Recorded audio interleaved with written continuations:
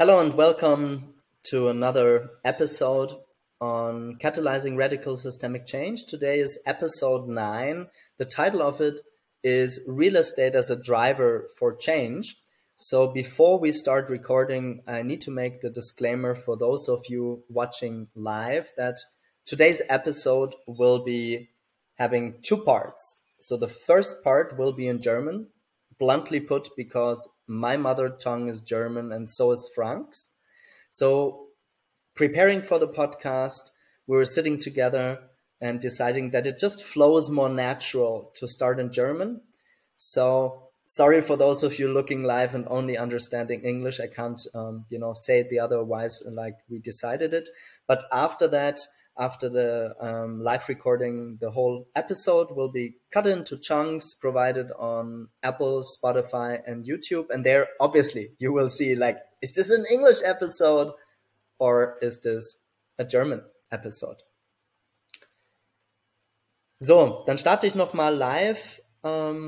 Herzlich willkommen zur nächsten Ausgabe des Live-Podcasts Catalyzing Radical Systemic Change. Der Header von heute heißt auf Englisch Real Estate as a Driver for Change. Und ins Freie übersetzt würde ich jetzt mal sagen, wie kann das Immobiliengeschäft ein Katalysator für den Wandel sein, den wir uns in der Welt wünschen. Und mein Gast heute in der Episode ist Frank Sippel. Das ist ein guter Freund von mir, auch aus Berlin und gleichzeitig ein Schweizer, der seit vielen Jahrzehnten Immobilienprojekte realisiert.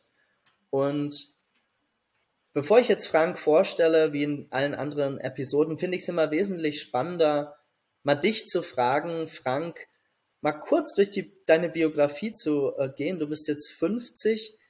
Einfach, wie bist du ins Immobiliengeschäft eingestiegen? Vielleicht auch warum? Was hat dich daran gereizt? Und dann vielleicht als erste tiefere Frage, so, wann kam so der erste Knacks oder der erste Punkt in dir, wo du gesagt hast, so, naja, so das ganz normale Immobiliengeschäft, nur für Patte, so, das will ich eigentlich gar nicht. Und dann musstest du dir auch überlegen, wie kannst du das eigentlich neu strukturieren? Frank, ich übergebe dir und bin mal gespannt, mal so zu hören, woher du kommst und ja, was Immobiliengeschäft für dich bedeutet. Ja, vielen Dank, Alistair. Also auch ein herzliches Willkommen von mir. Schön, dass wir uns darüber unterhalten dürfen an einem Berliner Dienstagabend. Du hast gerade erzählt, viele Jahrzehnte bin ich schon ganz erschrocken. Dachte, oh Gott, ist das so lange her. Aber es sind 25 Jahre tatsächlich jetzt schon, wo ich mich Immobilienunternehmer nennen würde. Und ich habe da in dem Sektor schon eine Entwicklung durchgemacht, das kann man durchaus sagen. Daher, dass ich grundsätzlich aus der Wirtschaft komme. Ich habe Wirtschaft studiert, also oder Kapitalismus, wie er so leibt und lebt und funktioniert und wie Werte geschaffen werden mit Immobilienentwicklungen. Wie du gesagt hast, dort natürlich ein großer Treiberwert, Entwicklung, Geldvermehrung. War aber immer, und es gab in meinem Leben so da nicht wirklich einen Cut oder wenn dann relativ früh die Entscheidung, dass alles, was wir machen,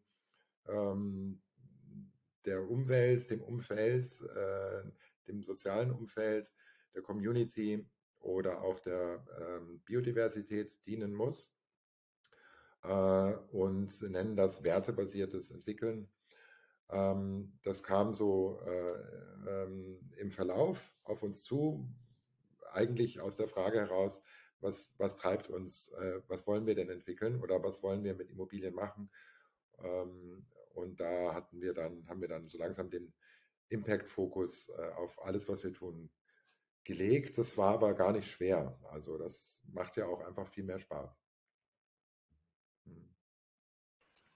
Es gibt es im Deutschen ja so ein bisschen das Sprichwort, Lehrjahre sind keine Herrenjahre. Magst du mal trotzdem, ohne dass das zu viel Zeit beansprucht, mal so sagen, wie bist du eigentlich gestartet? Weil die Projekte, die du jetzt machst in Berlin, auch wenn man dich googelt und für die du bekannt bist, sind ja nicht eben kleine Immobilienprojekte. Magst du mal so den Beginn deiner Karriere skizzieren? Weil es gibt ja doch immer so biografische Besonderheiten meistens, die jemanden dann dazu veranlassen, die Dinge auch wirklich zu versuchen, wirklich auf einer tiefgreifenden Ebene neu zu denken, neu zu spüren, erstmal im Innen, um sie dann auch im Außen anders umzusetzen. Ja, ja, eben diese Momente gibt es, ne? So Moments of Epiphany. Äh, Ich war, wenn ich zurückdenke, früher, wir kommen halt oder kamen aus der Immobilien, aus dem Transaktionsmanagement, aus Portfolio-Management. Heißt, wir haben erstmal nur Immobilien quasi gehandelt, gekauft, verkauft für Kunden, die Interesse hatten, Direktanlagen in Immobilien zu machen, haben wir deren illiquides Immobilienvermögen verwaltet, wenn man so möchte. Und so kam ich auch nach Berlin. 2003 war das dann mit Investitionen, die wir in Berlin gemacht haben, für Kunden, private Schweizer primär und Pensionskassen. Und haben dann gemerkt, gut, wir sind schon wahnsinnig gute Investmentmanager, weil wir sehr transparent waren. Das war immer unser Anspruch. Und haben dann aber auch gemerkt, dass wir gar nicht drüber nachdenken, was wir da eigentlich genau kaufen oder halten. Ne? Also dieses Feinstoffliche, was ist das für eine Immobilie, was hat die für eine Geschichte, was hat die für eine Seele, was ist deren Purpose, was kann die Gutes tun für den Kiez und für das Umfeld.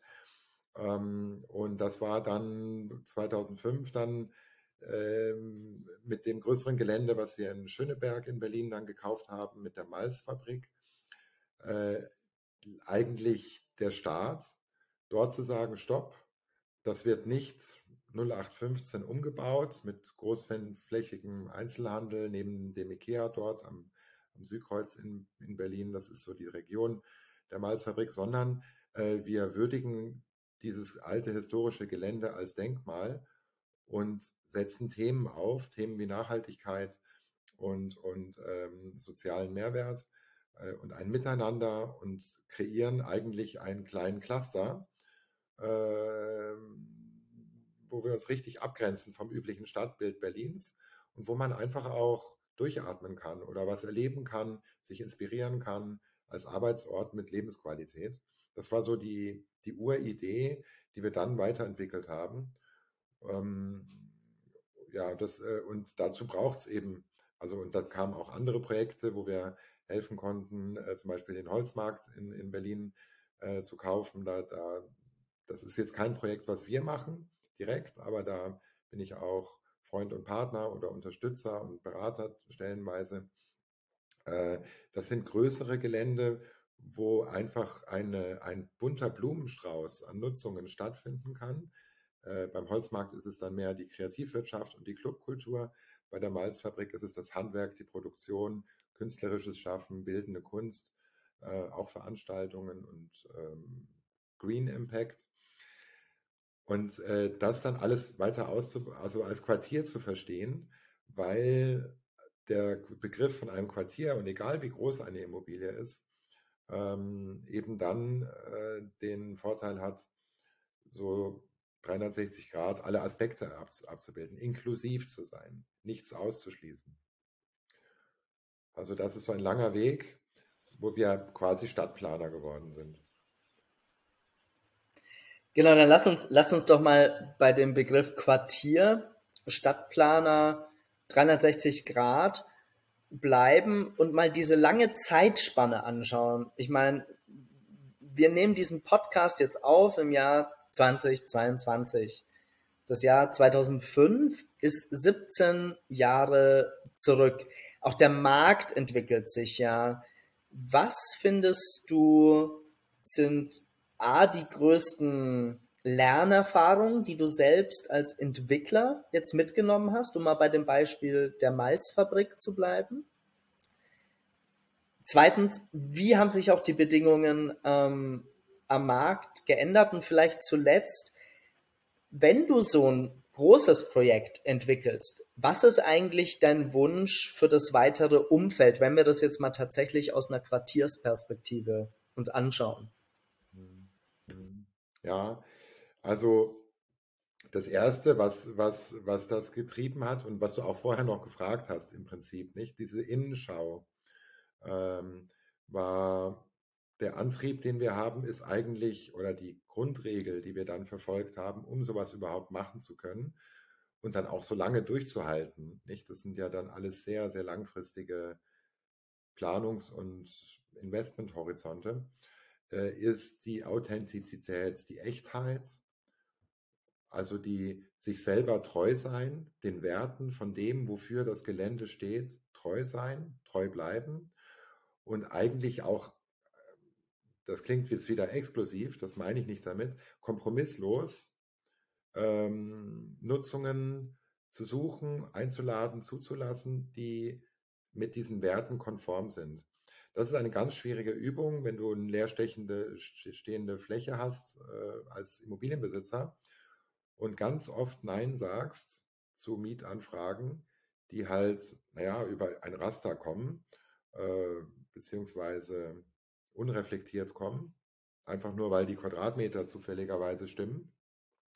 Und sozusagen die Mieteinnahmen gerade in der Zeit damals noch, 2007 und 2008, in der Finanzierungskrise und Immobilienkrise, dringend brauchst und darauf verzichtest und daran glaubst, dass irgendwann kommt der Anruf von Mr. Perfect, Mrs. Perfect, Mieter Perfect für deine Fläche, der auch versteht, wo er ist, weil du das ausstrahlst. Also das ist ein Wechselspiel zwischen Innen und Außen.